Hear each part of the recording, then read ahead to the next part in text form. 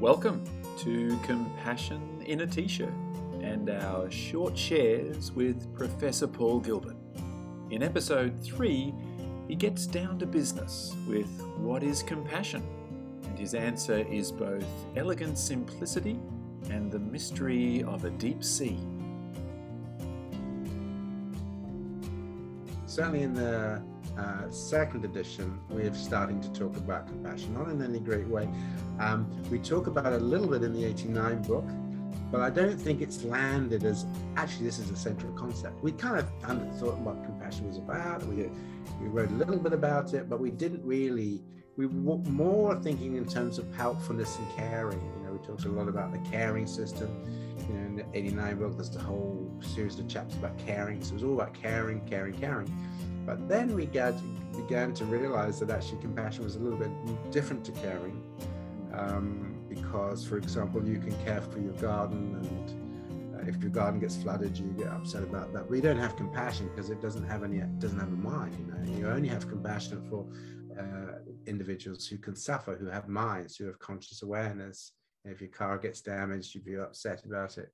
You'll look after it, you take it to the garage, but you won't feel sad for it, or you feel sad for you, but not for the car. So we began to become aware that compassion and caring obviously was very important, but compassion actually had this other domain layer, which is all about the way in which we think about things and so forth. And at the same time, I was reading more and more in the Buddhist literature, because I had been very much into it in the 60s and the late 60s and 70s when at university, because that was all with the Beatles. That was Maharishi and back, do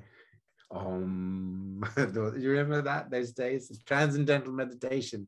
So I used to like to go to these meetings, doing my transcendental meditations, but I always had this interest in this stuff, and then I became much more interested in it again, revisiting it again, and started thinking, oh my gosh, there's a whole real Aladdin's cave here of ideas, which I sort of was aware about, but didn't really, I sort of vaguely aware about, and started then in the 90s and 20s to begin to really study it and look at it in more detail. But maybe this is the thing then. This is much more an intentional awareness process as opposed to automatic caring. Animals automatically care for their offspring and everything, but they don't have compassion because it's not a knowing awareness of what they're doing.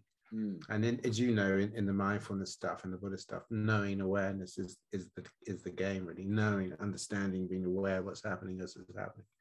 So that was it. So for my second question, I guess, which really then kind of extends from just where you got to there, is the kind of the big one, well, how would you then define compassion, but including that notion that it is a kind of an evolved motive, and that bit about it, that there's an algorithm, and what that kind of really means for you. Yeah, so this is Grash again, because you've been part of the journey, Stan, so you've seen it all and you contributed to it all. We're refining and developing and stuff like that. So when we first started to talk compassion, we had a general sort of view and took it from the literature. You have to have a bit of this and a bit of empathy and a bit of that. But because my background has always been very much biological, and also because of my behavioral background from my Sussex days, I was always very interested in the concept of an algorithm. Now, an algorithm is the basic process for any system. So your air conditioning works on an algorithm of turn on if it's the heat temperature goes up, turn off if it goes down. All you need is a feature detector that's linked to an action system.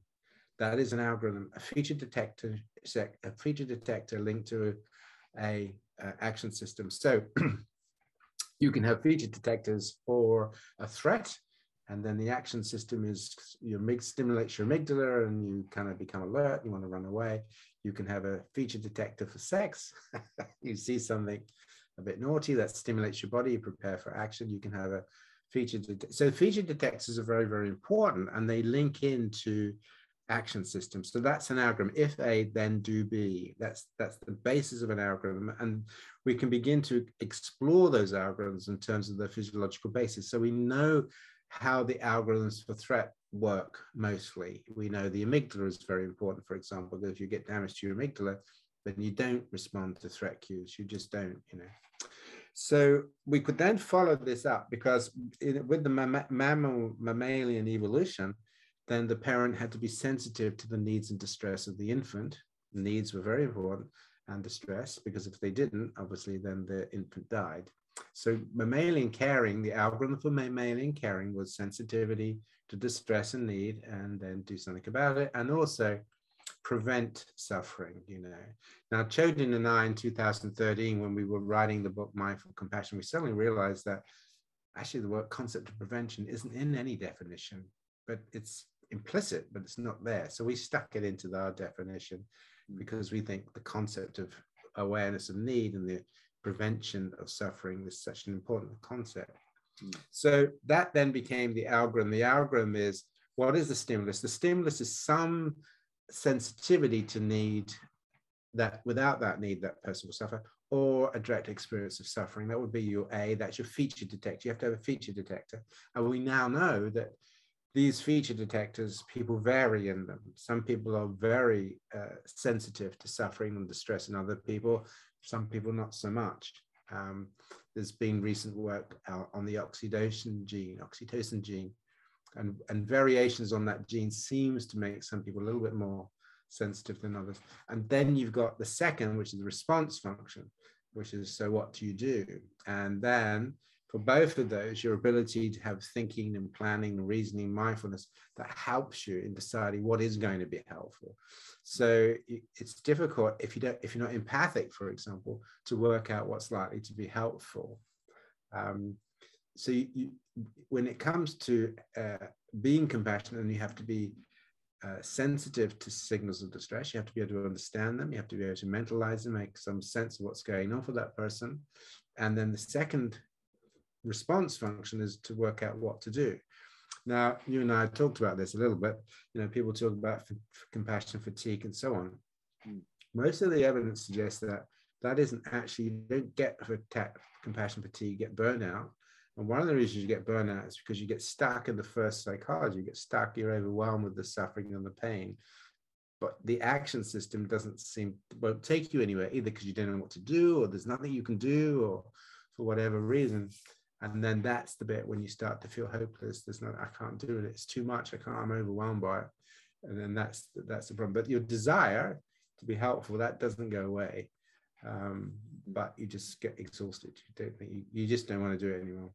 So we have the feature detector and the action, the sort of, and really that's sort of the stimulus and the response in a sense. That's it. Yeah. And you would equate those to first psychology and second psychology, or is there? Yeah, we used to do that. That's correct. I mean, again, it's all part of the process of change, and now we call them engagement and action. So the psychology of engagement. I think we had talked about this a little bit when we were together some years ago and over a beer or something. Because you're very into motivational interviewing, and yes, you've been terrific contributing in that way. But the whole process of, rather than first, second psychology, and then we had skills and attributes that worked for a while. Yeah. So what we're trying to do is always move the science. Yes. So engagement, the psychology of engagement, what do you need in order to be able to engage? We need to be sensitive. You need to be able to be moved. You need to be tolerant, because if you get overwhelmed by the stress, you run away. You need to be empathic to that distress so you can make sense of what's going on. And you need to be non-judgment. So we've identified, as you know, these qualities that you train people, these 6 qualities for engagement. You'll be able to engage with suffering. And then the qualities of action. So, but once you've understood the nature of suffering, then you have to start to think about, okay, so what's going to help here? It's like going to a hospital with a broken leg. You know, people are sensitive to your pain and so on. But basically, they don't want to just say, oh, God, looks like you're in terrible pain. You want to start doing something. So that action component then becomes it's called discernment in Buddhist thinking, how we then think about, so what do I need to do now? What is going to be helpful? That is the tricky one, isn't it, in a way? Well, I mean, they're both tricky in their own way, because to be sensitive to suffering means to be in the presence of suffering and to feel it a bit too, you know. So there's the distress tolerance piece that can be important there. And so that, you know, that's one thing. But the action piece, you know, what really is most helpful? You know, sometimes, like when I work clinically, people might talk about sort of saying to themselves, you know, you'll be okay, or something like that, a sort of a reassurance, which is cool. And, you know, but the sort of the nuance of action is often the tricky one to really work out, and to think what is going to be most helpful here. Yeah, I mean, you put your finger straight on the button, because that's absolutely right. And as you know, we say, you know, compassion is not one thing. You know, No. if you're a firefighter, you're not going into that burning house in a calm mind. You know, here I am, stable mind. You're having to maintain your fear to pursue your intention. Okay, so compassion mind isn't about being, you know, in a calm state necessarily. It's being able to be in control of your mind if you're very frightened, but you can still do what is helpful. So that's very, very important. But it's a very different mind than if you're doing psychotherapy and you're working with a bereaved person. You don't need, you know, to be courageous. You need to be able to regulate different emotions in different ways. So this is a very important question you're asking, because compassion is very contextual. What do you need to be able to do, or what it really does depend on the context. Some people, you know, in some cases you might need to risk your own life to save somebody. In other cases, absolutely, it's completely different. So this is very, very important, and helping clients understand what it is that would help them. And very often they start off by saying, I don't know. And you say, exactly, that's why you're here.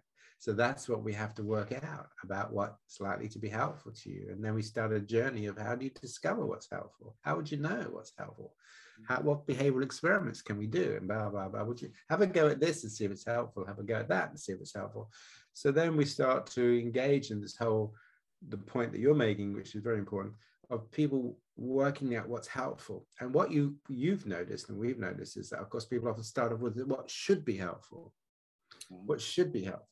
You know, so if you get them to have a sort of compassionate thoughts, they try to think, okay, so I can think this and that should help me. Does it? No. So that's no good then, is it really? So, you know, when they're doing compassionate images, they try to create images that they think that should be a compassionate image, but actually doesn't do anything. So what you're looking for when you're doing stuff is also how it moves the body, because we're very body focused, because if it doesn't move the body, then we get a little bit suspicious. But it's a little bit, we always say this, a bit like sex, right? Now, you can have as many images as you like, but if it doesn't actually do anything in your body, you're not actually that interested in them. You can have images that you think should make you aroused, but they might not, in which case they're no use to you. So finding the ones that actually, you can only do this by carefully monitoring image and body, but it's the same when we're doing compassion. What's happening in your body? If it's all heady, that's not so good. Now, we've just finished a big study. Well, it's not actually a big study. It didn't have a lot of people, but on bipolar, with a bipolar group. And they're very interesting, because for all kinds of reasons, a bit complicated, it was an extended training with lots of blocks and breakups, partly because of COVID. But that has given us an opportunity. We've had a number of focus groups at different stages of the therapy, and it's very clear that there is a process of change that requires time. So in the first days, the clients are saying, yeah, I get it, yeah, blah, blah, blah, blah, but it's very, very heady. And then as you move through, they're saying, I'm getting it, but actually I think it's starting to make me feel worse, you know, because I'm beginning to engage my pain. I'm beginning to see things in a different way. And I'm beginning to realize this, and I'm beginning to realize that. So you get this sort of slipping down. And then in the third stage, which was around the 36-week, where clients say, this has just been revelatory. It's just changed me now. I just see myself and the world, my relationship to my condition completely differently. So the transitional process is non-linear. Change is not linear. There are ups and downs. As people develop compassion, what you often find is that they now are going to start to engage with stuff like they start to do the grieving. So that's often quite an important, you strengthen them up a little bit, and now they're ready for the journey, but the journey is tough. So and then through that process of working through the toughness of the journey, that transforms them. Then they internalize it. Then it becomes much more body-based, so they can feel it as opposed to just thinking. Would you call that embodiment in the end? Is that Yes, it's a great question. Interceptive and all that. No, absolutely right. Yeah. And so then you also speak about wisdom, strength, and courage, care and commitment. That often appears outside the circles of the model, in a sense. So how do they sort of fit into all of that in your mind? Well, yes, I think, again, a lot of the stuff actually is very implicit within the Buddhist literature as well. We think courage is very, very important. And I read a really wonderful book by Stanley Rachman, who actually was at Sussex in the 70s when I was there, great guy. He was a very strong behaviorist who wrote a book called Fear and Courage. You may know this book. I think it was published in 1990, or it might have been published before that. And basically, Stanley's point was, as a behaviorist, that the key thing you're developing in your class is courage, because you're doing exposure. You're exposing them to things they're frightened of. What do you need in order to do that? Courage. And he wrote some wonderful things about that. We should be talking much more about the courage of developing the courage of our clients. That's what we're doing. You're not just developing skills, you're developing courage. And he gave some amazing examples about how people will sacrifice themselves to save others using I remember he talked quite a lot, because I was interested in that, he talked quite a lot about the RAF, when people were going on their bombing things and everything, knowing that a third of them would never come back. Many people in war situations risk themselves knowing that the chances of being injured is quite high. So how can people do that on one hand and yet be agoraphobic on the other, right? So these are really, really important issues in terms of how we help people work with and building courage, I think. After reading Rachman's book, became really quite an interesting process, but I hadn't really written very much about it. And then gradually it dawned on me, because I'm a bit slow with these things, that actually, of course, if you're going to engage with suffering, which is what all therapies do, all therapies engage with suffering, that's what they do, but then what we're doing is we're building people's courage. Now, how do you do that?